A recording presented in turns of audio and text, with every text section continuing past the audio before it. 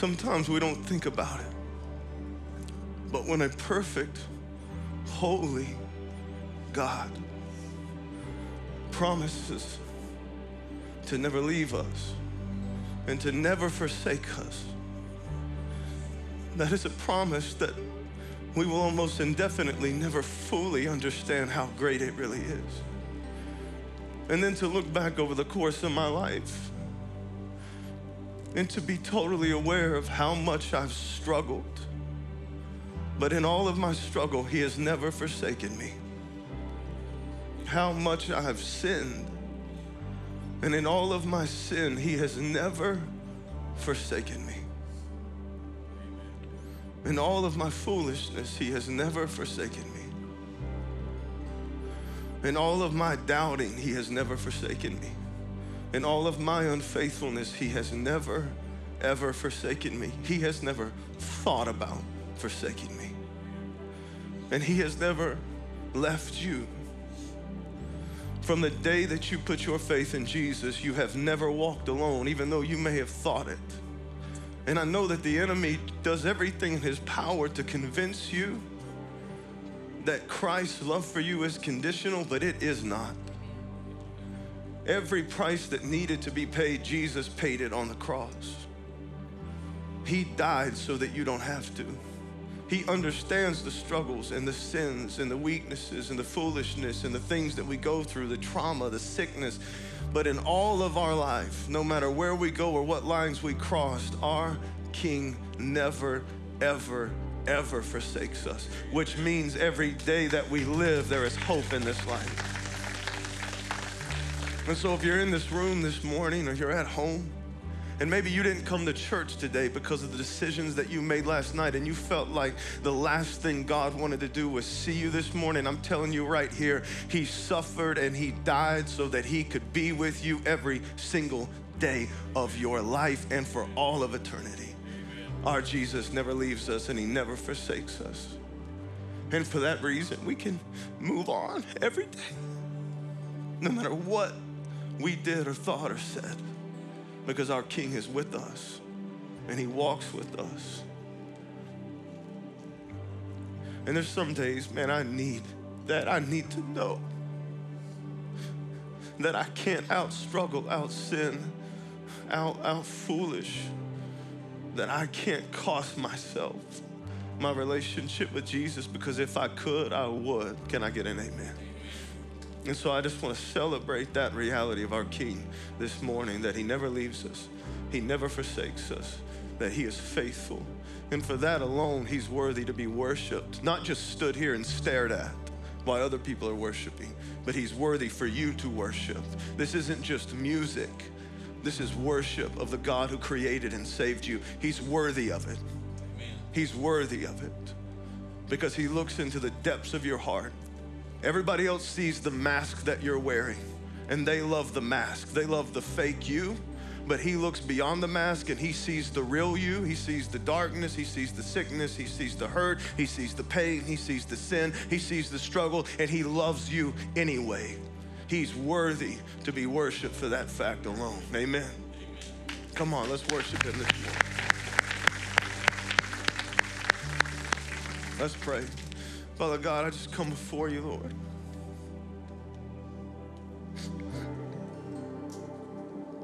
I'm so thankful. I'm so thankful for you this morning. Jesus, I'm thankful that you thought we were worth saving. I'm thankful that you love us before we even knew you. I'm thankful that you're faithful to us, even though we're not faithful back. I'm thankful, Lord, that you keep your promises.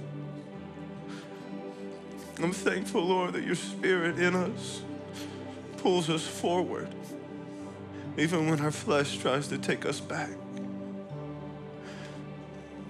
I love you, Jesus. And I pray, Lord, this morning that you would just clear our hearts, clear our minds.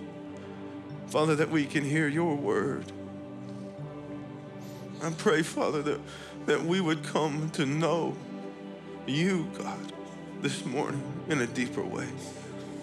That this message this morning would create a hunger and a humility in us, that we would come after you with all of our heart, God. I thank you, Lord, for your word, for your truth, for your presence, for your power. I thank you, Lord, for everything you are and everything you've done for us.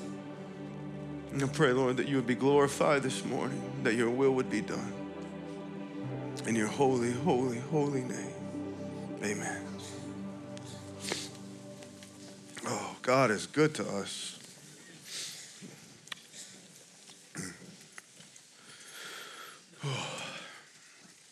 This morning, I feel confident in saying the thing that I'm about to say. I think for every human that has ever lived, the most powerful message that you could ever hear and believe is the gospel message of Jesus Christ.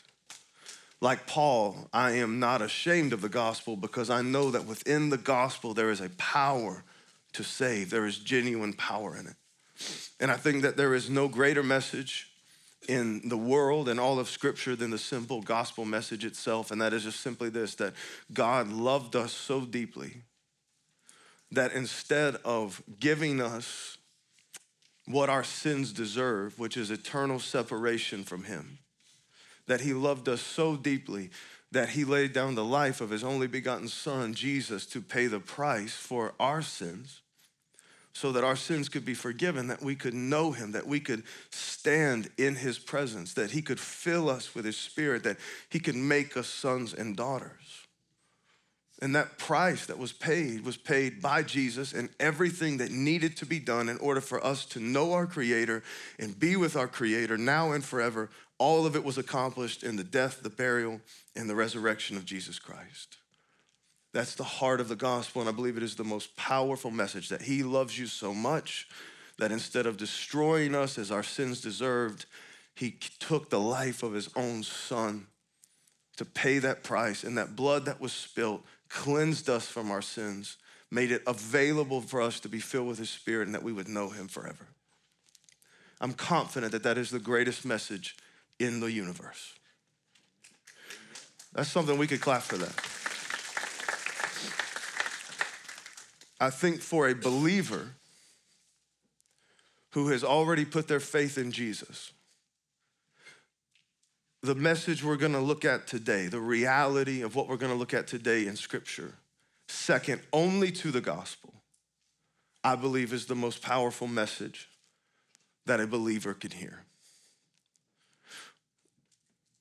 I realized when I was younger, I realized that I did not know who I was.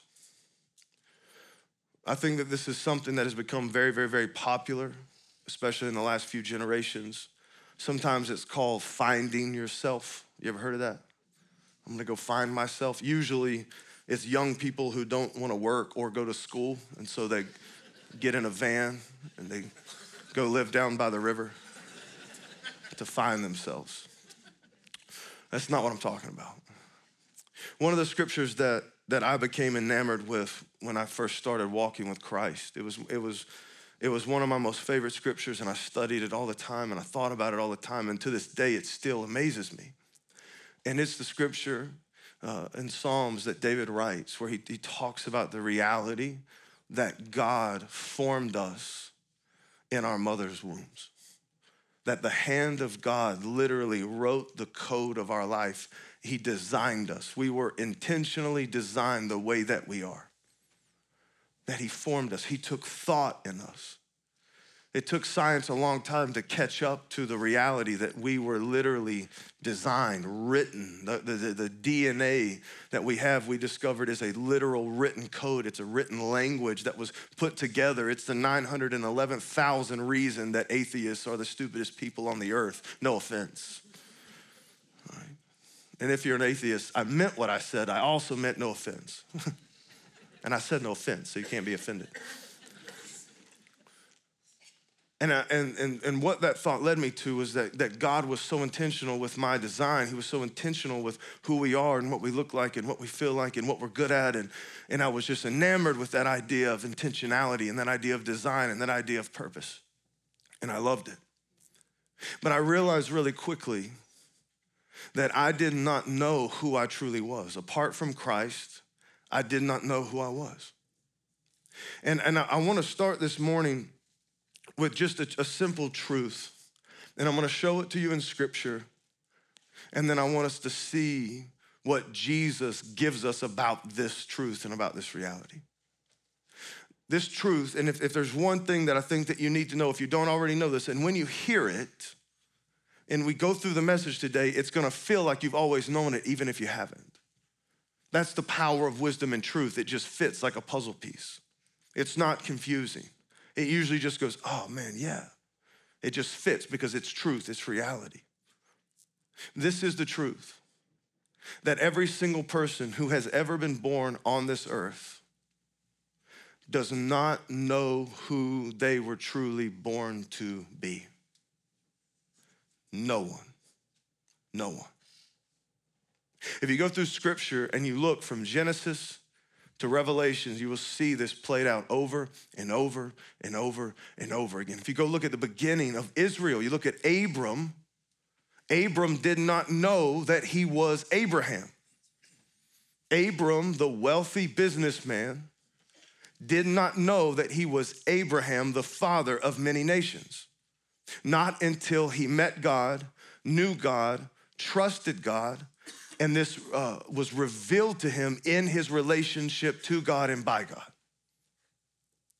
If you go and you look at David, the shepherd boy, he did not know that he was designed and created with intentionality to be David the king, to rule over God's people, not until he met God, knew God, trusted God, and God revealed this to him in their relationship.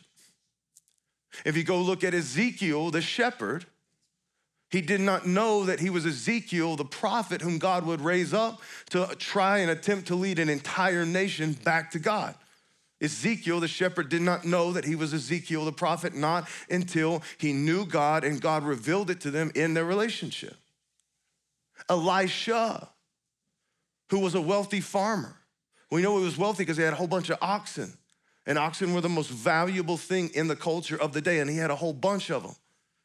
And he had his own life already prepared. He had his own career already chosen. He had his own direction already made out, and he was in the middle of living it. And he did not know until God revealed it to him that he was actually not Elisha, the ox owner farmer, but that he was Elisha, the prophet, who would do more powerful miracles than any other prophet in the Old Testament. If you move to the New Testament and you look at Simon, the fisherman, did not know that he was Peter, the preacher. Simon was a fisherman. He inherited his father's fishing business. He had his career. He had his ambitions. He had his desires. He had a direction that life was going. But then all of a sudden he met a man named Jesus. And upon following Jesus and spending time with Jesus and coming to believe Jesus and trust Jesus, only in his relationship with Jesus did God finally reveal to Simon the fisherman that he wasn't Simon, nor was he a fisherman, but that he was Peter and that he was a preacher and that he would actually be the foundation of the entire movement of Christianity. But Simon, the fisherman, did not know that he was Peter, the preacher, until he knew God and he trusted God and God revealed that to him within their relationship.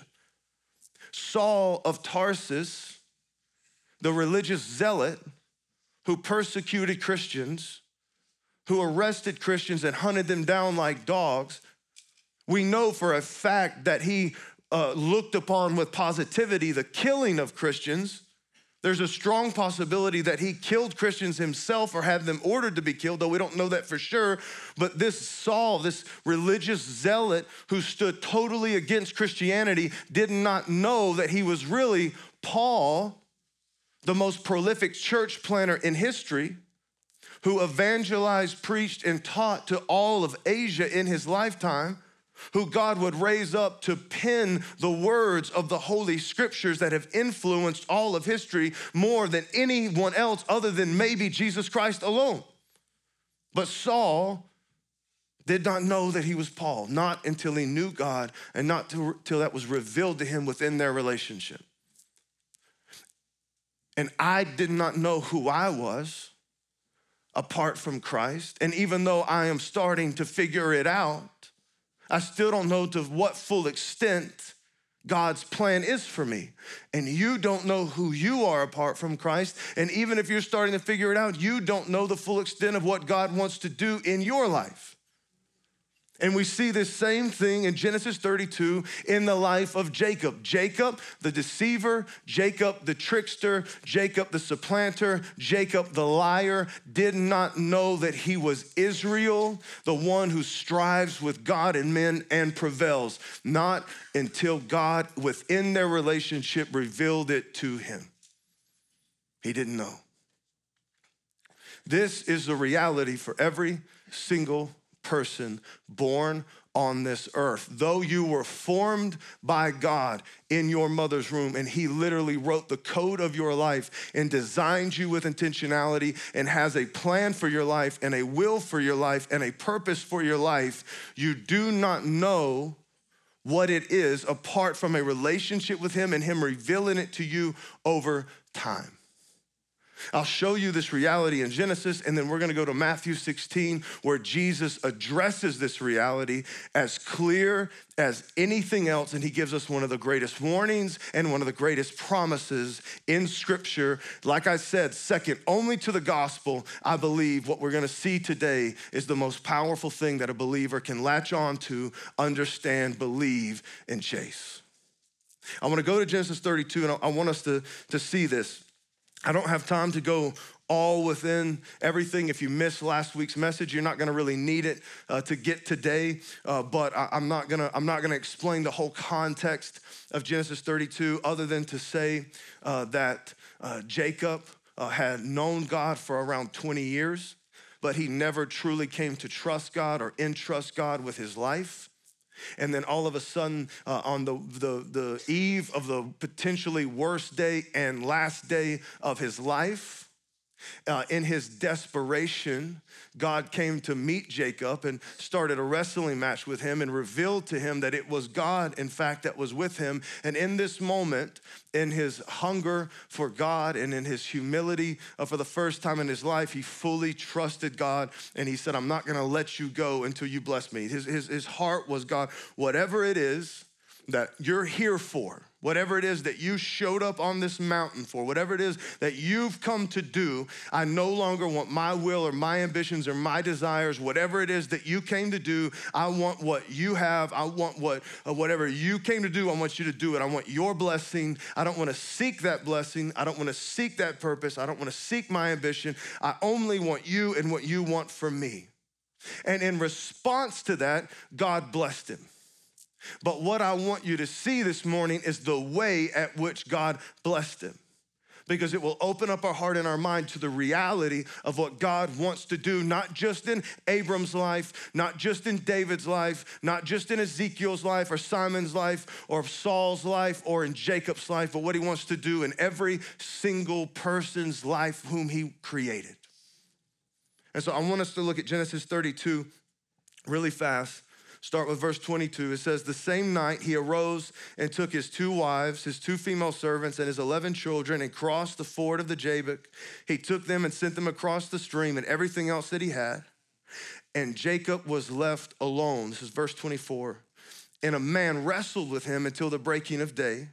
When the man saw that he did not prevail against Jacob, he touched his hip socket, and Jacob's hip was put out of joint as he wrestled with him. Then he said, let me go, for the day has broken. But Jacob said, I will not let you go unless you bless me. And then in verse 27, he said to him, what is your name? And he said, Jacob. Then he said, your name shall no longer be called Jacob, but Israel, for you have striven with God and with men and have prevailed. Jacob then asked him, please tell me your name. But he said, why is it that you ask my name? And there he blessed him. And so the heart of this is that for the first time since Jacob knew God, he had become desperate. He had become hungry for God and for whatever God had for him. He kind of came to the end of himself. After so many years of living his life according to his own ambitions, according to his own desires, even doing some of God's things his own way, after he got to this age of, he's in his 70s at this point. He has known God for 20 years at this point, and he is finally at a place of desperation and hunger and humility that he holds on to God, and he says, I'm not gonna let you go until you bless me. So Jacob was open-ended. He didn't put a specific on it. He didn't say, save me from my brother Esau. He didn't say, bless me with wealth. He didn't say, give me the strength to fight. He didn't say, give me victory. He didn't say any of that. He said, God, I'm done chasing what I want. I want whatever you want for me, so I'm gonna hold on to you until your will is done in my life. You bless me whatever way that you wanna bless me. All right, there's a power in that. There's a power in that. God's response then was to radically transform Jacob into a totally different human being. It wasn't just a name change. It wasn't just Jacob to Israel, Bob to Kevin. It wasn't just a name change. All right, sorry, Bob or Kevin's. It was a personality, a character, a soul, an identity change. It shifted. He was never the same person ever again after this moment. So this is the thing that I really want you to see. When God gets involved in your life, he is looking to transform you into someone else. The thing that we have to recognize, and we'll see this in just a minute in Matthew 16, the thing that we have to truly recognize is that we were born into sin. Sin has had its way with us. Sin has its mark on us. Sin has formed and shaped our thought processes, our mindsets, our philosophies. Sin has wounded us in our hearts and in our souls. Sin has had its way with us. The Bible also says that we are deeply influenced by the culture or the age at whatever generation we showed up in history, that we are deeply influenced by the culture and the age, whom the Bible says very clearly, both in the Old Testament and the New Testament, that Satan fully controls. Jesus even called him the prince of the power of the air. Paul called him that in Ephesians, and Jesus said he's the prince and the ruler of the world. He said that in John 15. So I need you to understand that though your parents were amazing, or maybe they weren't so amazing, that the two greatest influences in your life are the sin that you are born into, the sin that you've committed, the sin that's been committed against you, the sin that's corrupted your mindsets, and Satan, who controls the culture and the age, also has deeply influenced you. So prior to you knowing Christ, prior to you ever coming to any kind of understanding or realization or revelation of God's word, you were first taught about life by sin and Satan. That's tough. That's tough. So what that means is that all of your ambition, all of your struggles, all of your desires, all of the things that you wanted to live and wanted to do, all the things that you thought life was about, came to you and was influenced by what? Sin and Satan. And we don't know who we truly are in Christ. Even in the New Testament, it says that our life is hidden in Christ. It's revealed to us over time. And so what I want to look at, and I want to be really clear here, because this scripture that we're about to get into in Matthew 16, if you have your Bibles, you can already flip there. I struggle to say the thing that I'm about to say, because sometimes people send me emails and they say that I'm arrogant, and sometimes they say, I wish you wouldn't badmouth the preacher that I grew up with, and I'm not badmouthing Pastor Bob or whatever his name was. But I am saying that he's wrong, and that's okay. I can say that. It's good. No, I've been wrong before, and if I'm wrong and you tell me I'm wrong, I'm good with it. So don't defend Bob, okay? Bob's fine. Jesus has got Bob covered, all right? So I need you to hear me. What we're about to get into is one of the most mistaught scriptures in all of the New Testament, in Matthew 16. I want to tell you before we go ahead and get into it that we're not talking about salvation. We're not talking about salvation. And I'm gonna show that to you as clear as day here in just a minute. But just to make sure we're all on the same page and that we're awake, I'm gonna count to 3, and then all of us are gonna say, it's not about salvation. Are you guys ready? Do you need to practice? You guys ready on this side? All right, 1, 2, 3, then I'm gonna say it's not about salvation. 1, 2, 3, it's not about salvation. All right, good. Now let's go to Matthew 16. I wanna show you this because Jesus teaches us this very, very, very, very, very clear. Now, the main scripture is gonna be Matthew 16:24. But I wanna address the things that are coming, that's preceding this verse so that you can fully understand the context and you can get the powerful warning and promise that Jesus gives us in Matthew 16. The first thing you gotta know in the middle of Matthew 16, if you go through and you read it, Jesus randomly one day, now the disciples have been with Jesus for years at this point. This is we're getting really close to the last few days and weeks of Jesus' life before he's arrested in the garden and dies for our sins. But Jesus turns around randomly and he says, hey, who does everybody say that I am? And they say, well, some say you're John the Baptist and some say you're Elijah and some say you're some other prophet that's kind of come back. And then Jesus said, who do you say that I am?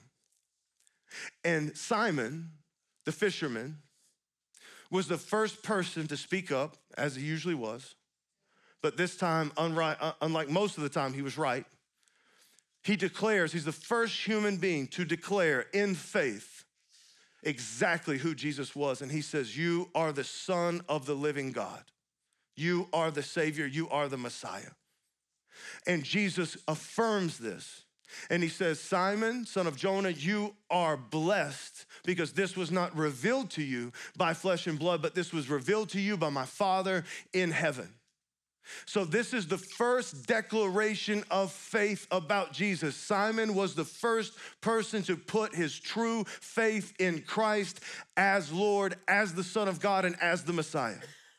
This was such a powerful moment in history that this is the first time that Jesus then confirmed without doubt, with extreme clarity, that he fully and truly was the Son of the living God and that he was the promised Savior, that he was the promised Messiah. And he goes on top of that and he says that this declaration that you just made, this act of faith that you just said, you declaring me the Son of God, this is the declaration and this is the foundation that I will build my entire movement on. He says, this is what I'll build my ecclesia, my church on. This is what I'll build my movement, my revolution on. And he said, and when I build the ecclesia, the assembly, the gathering, the church of Jesus Christ, when I build this on this foundation, on this rock, on this declaration that I am the Son of God, it will be so strong and it will be so powerful that not even the gates of hell or death itself will prevail against it. Amen. That's powerful. That's good.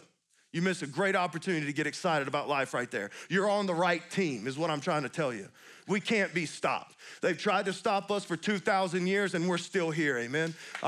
You being in the seats right now is evidence that Jesus Christ was right. Do you know how many crazy religions there are out there? Thousands and thousands and thousands and thousands, but they all get snuffed out. Ours is what it is because our Savior is not in the ground buried somewhere. Our Savior is a living, resurrected King. Hallelujah and amen. Get excited about Jesus this morning. That was good. Y'all missed it. Y'all missed it. That was exciting, wasn't it? That's kind of how I would feel if I was Peter. I was like, I nailed it. Peter was probably doing what I was just doing. But he was looking around trying to go, you guys need to clap to that. Did you guys hear that?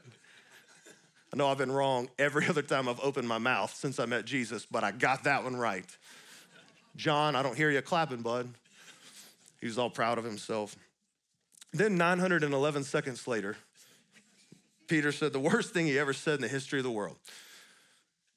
Jesus told him, he said, Simon, you're no longer Simon, but you're Peter. This signifies that new life in Christ when we put our faith in Jesus. And he told him, he said, I'm gonna use you to do great and mighty things. Because they had this revelation now and they were confirmed that this was Jesus the Christ, Jesus began to reveal to them the true plan of God. That he wasn't gonna set up an earthly kingdom, that he wasn't gonna overthrow Rome, and that they weren't gonna have some great positions of power, but that he came to actually die for the sins of the world, that he came for not a temporary, short-term thing, but he came for an eternal, powerful thing. And he said that I'm gonna be handed over to the Pharisees, to the religious leaders, I'm gonna be arrested, I'm gonna be beaten, I'm gonna be killed. And Peter couldn't take this. I wanna read this. This is important to understand the context. It says that Peter took him aside. Now, Peter just said he was the Son of the living God. And he just said that he was the Messiah, and he just said he was the Savior. And then Jesus began to explain this stuff to him, that he was gonna be arrested. Then in verse 22, it says Peter, this is Matthew 16, verse 22, it says, Peter took him aside and began to rebuke him. Now, he just said he was the Son of God. What a moron. Just my opinion. I'm like, if I just declared and believed that you're the Son of God, the last thing I'm gonna do is whisper in your ear that you're wrong. That's just, I don't think that's the natural flow of events, but it is for Peter. Peter took him aside and began to rebuke him. Far be it from you, Lord, he said, this shall never happen to you. But Jesus turned and said to Peter, get behind me, Satan. You are a stumbling block to me, for you do not have in mind the things of God, but the things of men. So I wanna make sure that we really understand the weight of what just happened here. So Simon is no longer Simon, but he's Peter because he's put his faith in Jesus. He was the first one to declare that he was the Son of God. Peter became saved and became the foundation or the first member of the Church of Jesus Christ. Then, as a faithful follower of Jesus who believed and trusted him as the Son of God, begin to rebuke him. What Jesus says to him needs to put a pause on our hearts. Jesus, who is revealing to Peter and the rest of the disciples the true will of God, Peter is his desires, even as a Christian, as a believer, his desires and his ambitions are still so out of alignment with God's will for his life that when Jesus begins to reveal God's will, Peter rebukes it and rejects it. Then Jesus' response to him needs to tell all of us something. That Jesus said, get behind me, who? Satan. Which meant that what Peter had in his mind was not just not in line with the will of God, but was more in line with the will of Satan.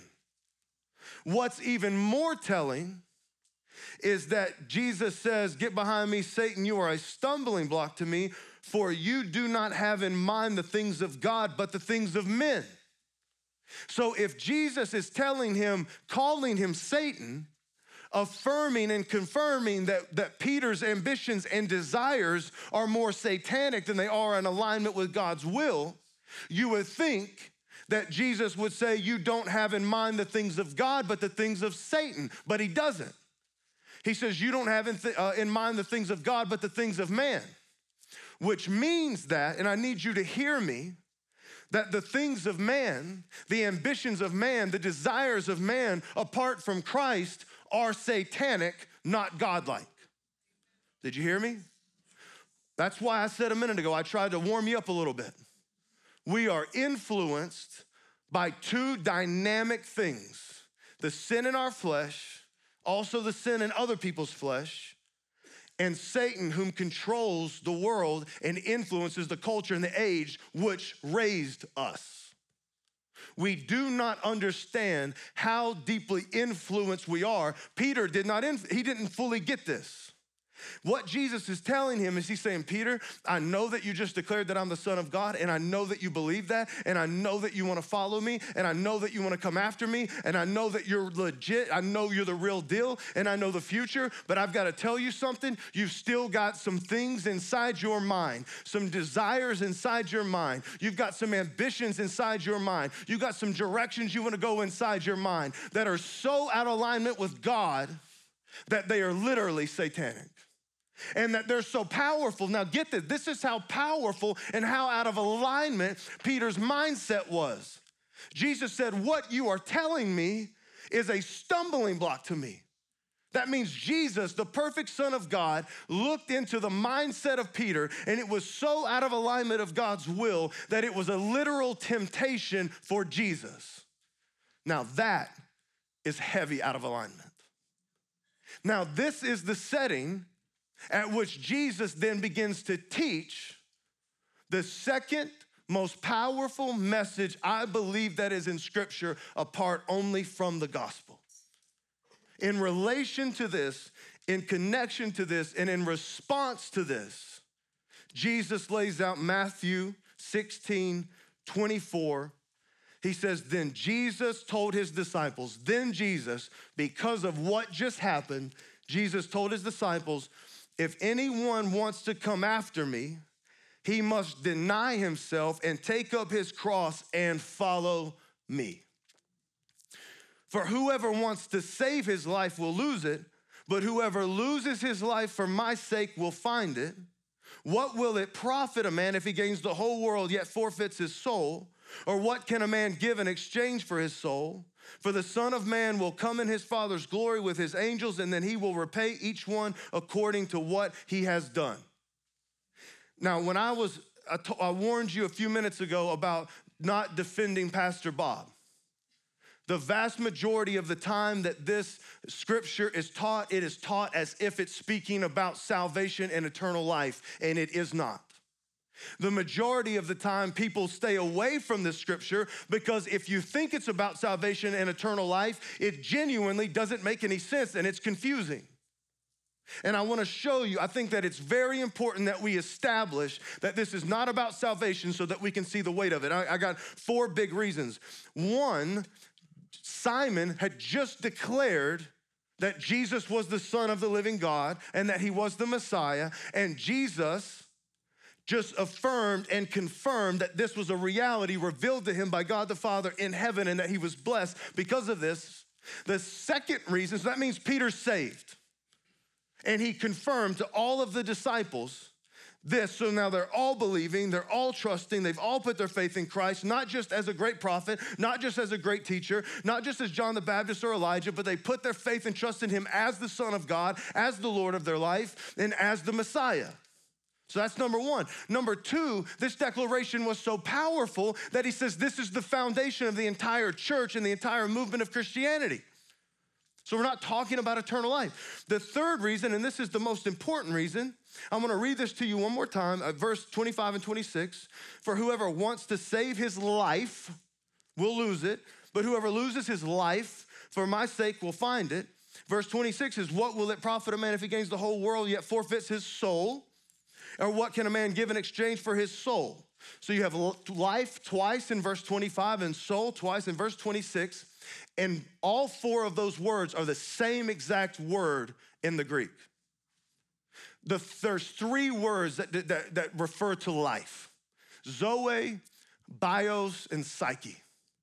Every single time Jesus refers to eternal life, like when he says the bread of life, I'm the bread of life, or I'm the way, the truth, and the life. Every time that Jesus is talking about salvation or new life in Christ or eternal life, he uses the term Zoe.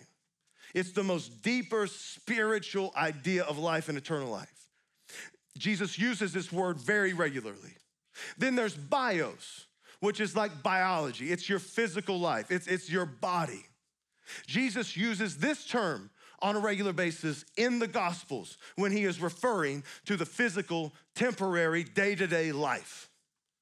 Then the third word, psyche, Jesus doesn't use all that much.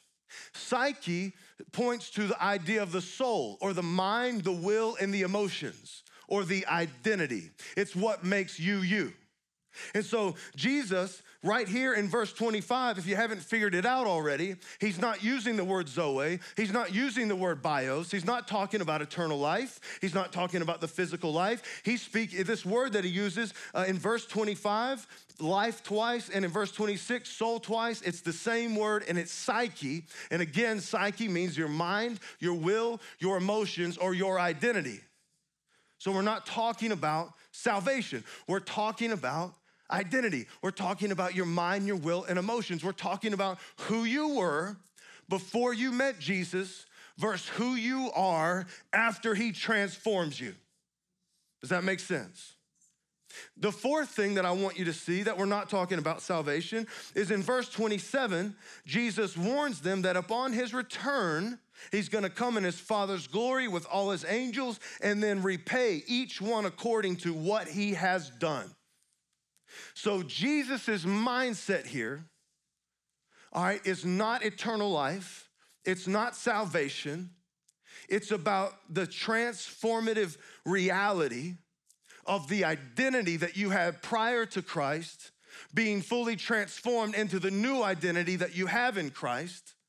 And beyond that, the actions and the deeds and the achievable things that you will do as this new person in Christ. So we're not talking about salvation.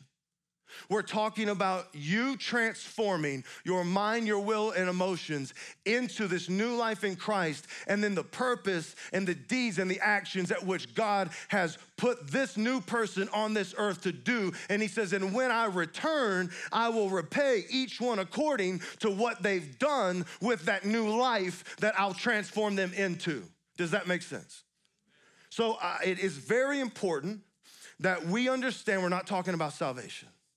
So now as we go into this, I want the band to hang on for just a few minutes. As we go into this, I'm gonna reread this with that mindset. I want us to reread this with that mindset. In verse 24, it says, then Jesus told his disciples, if anyone wants to come after me, he must deny himself and take up his cross and follow me.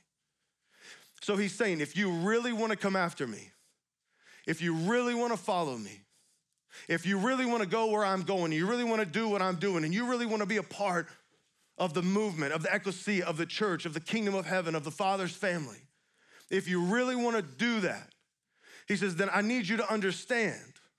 I need you to understand that you're going to have to deny who? Yourself.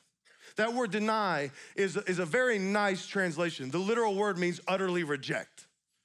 There are things like Peter. This is in response to Peter. Jesus is saying, Peter, there's things in your life right now that you're gonna have to utterly reject.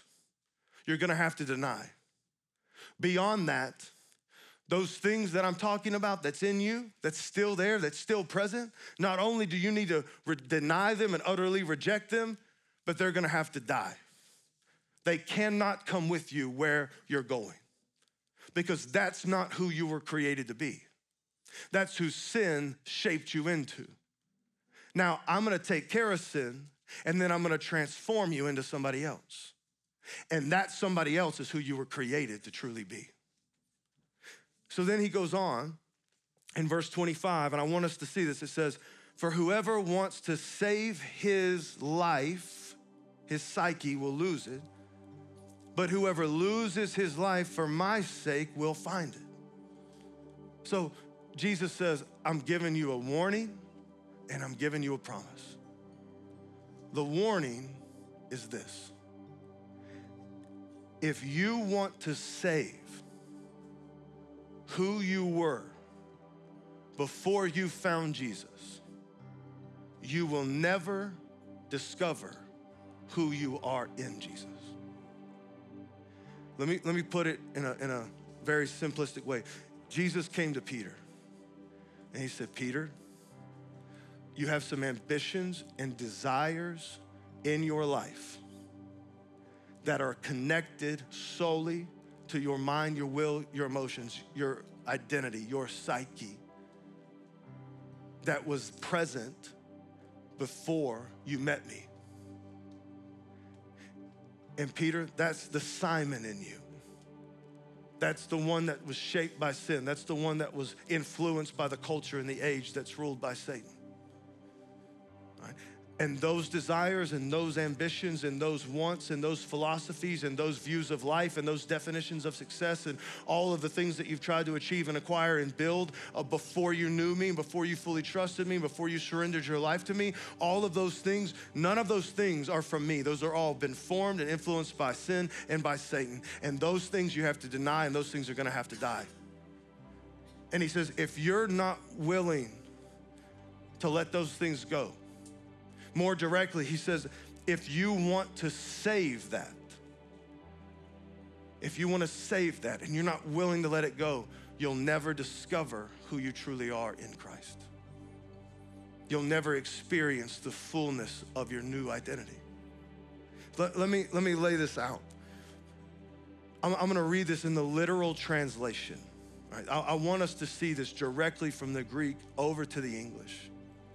so that you can hear the passion of Jesus. This is literally what it says. This is Matthew 16:25, but instead of the ESV, this is just directly from the Greek over to the English. It says, for whoever desires to save the psyche, or the identity, the mind, the will, and the emotions, whoever desires to save that Simon in them, whoever desires to save that Jacob in them, will lose it. But whoever, however, might lose the psyche, might lose that Simon part of us, might lose that Jacob part of us, of him on account of me will discover it. So he's saying, Simon, when you are ready to let Simon go, when you're ready to lay down the desires and the ambitions and the thought processes and the philosophies and the soul and the identity of Simon, when you're ready to lay that down and hold on to me and follow me, then you will discover the new identity that I have for you. You'll discover the Peter. You'll discover the deeds and the actions and the things that I've truly designed you to do and that I've called you to. And he said, Simon, you know, being a fisherman's a good thing. It's not a bad thing. It's not a bad career. It's a good job. And it's your father's business. But Simon, I didn't create you for that. I created you to be a preacher. I created you to be the foundation of the church. I created you to take the message of the gospel all over the world. And though your salvation is paid for by me and given to you as a gift, this process is in your hands. Simon, you're gonna have to come to a place where you're willing and ready to lay it all down and come after me. And in your relational connection to me, as I slowly transform you, I will begin to reveal to your heart who you truly are and what you've truly been put on this earth to do. And I'll begin to open up opportunities for you to fulfill the purpose at which I created you for. I want to read this just straight through. It says, for whoever desires to save the psyche of him will lose it, but whoever, however, might lose the psyche on account of me will discover it. Now, I want to pick this truth up, and I want to go back to Genesis 32. This is Jacob's moment, when Jacob's finally tired of Jacob, when Jacob's finally tired of his ambitions and his desires and the direction that he's going with life. And he comes to terms with who this man is in front of him, that it's no man at all, that it's God. And he holds on to him, he clings a hold of him, and he says, whatever you want for me is what I want. Bless me.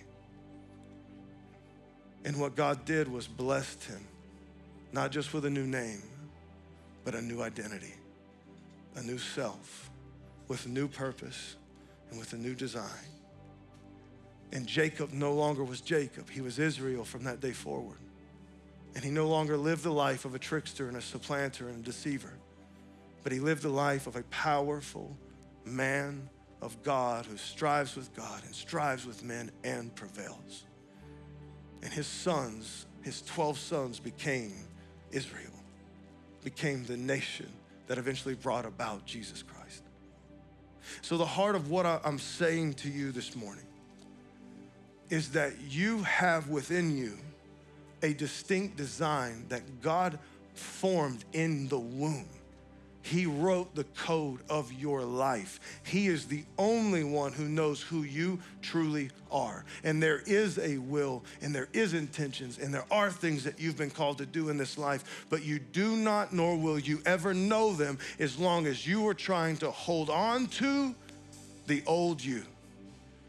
But if you get to a place in your life where you're willing and you're ready to say, Jesus, I want to go wherever you're going, and I want to do whatever it is that you're doing, and I'm going to hold on to you until you transform me, until you change me, until the old me is completely gone, and all that's left is the new me, and then I want to spend my life serving you in the capacity at which you actually created me to be served. The second, we can clap to that, come on. The second thing, and I want to end with this, and it's gonna seem like out of left field, but do you ever realize how unsatisfied you are in life? How much we really lack peace? How much we really lack contentment? And I know that for most of us because we just continually chase and build and acquire and achieve and just trying to go and get. And there's another scripture that I wanna end on this. It's one that I've just chewed on for years. It's something that Jesus says almost randomly right after the conversation in John 4 with the woman at the well. They're all hungry and tired, and the disciples go to get food, and Jesus goes to the well, and he meets the woman. They have this crazy, powerful conversation, and she becomes saved in that moment. It reveals that he's the Messiah. She goes into the town and evangelizes it, and the disciples come back, and they see Jesus, and they start talking about food, and then Jesus says this one statement: I have food that you know nothing about. And he says it's the will of God. What Jesus just gave us right there is so deeply spiritual and so much wisdom, and it's more powerful than I can get into right now. But what satisfies you, like food satisfies us, and it makes us feel full, and it makes us feel content, it makes us feel good. When we're hungry, food satisfies us. And what Jesus said right there is that the most satisfying food on earth is to do the will of God, to live the life we were created to live in Jesus, to achieve and do the things that we were created to do. And now it doesn't affect your salvation ever. But Jesus says, he ends this with saying something that I think we just totally ignore as a people. He says, for the Son of Man will come in his Father's glory with his angels, and then he will repay each one according to what he has done. I know that we live in a generation where everybody gets a trophy. That's not the way it is in heaven. We will be rewarded based on what we do with the blood of Jesus Christ. We will be rewarded based off our response to Christ saving us. We will be rewarded according to what we do in this life. We will all make it to heaven because of the faithfulness of Jesus. Salvation is free. What I'm trying to get you to understand this morning is that there is a whole adventure that God has for us. And that if we will hold on to him, he will reveal that to us piece by piece. And we will be satisfied in him, doing his will. And then when we stand before the King of Kings and the Lord of Lords, the one whom fulfilled the Father's will in his own life by dying on the cross for all the sins of the world, he will hand out rewards according to what we do with this new life that he's given us. And I'm not gonna get it perfect, but I'm gonna die trying, amen? Come on, let's give God glory. So my heart this morning, come to terms with where you are in your life. Jesus loves you deeply. He's never gonna leave you, he's never gonna forsake you. But he has a plan for your life. He has a purpose for your life. And he wants that old you to dissipate so that you can live the adventure of a lifetime, discovering who you truly are in Christ and achieving the things that he's called you to achieve. That is a life worth living.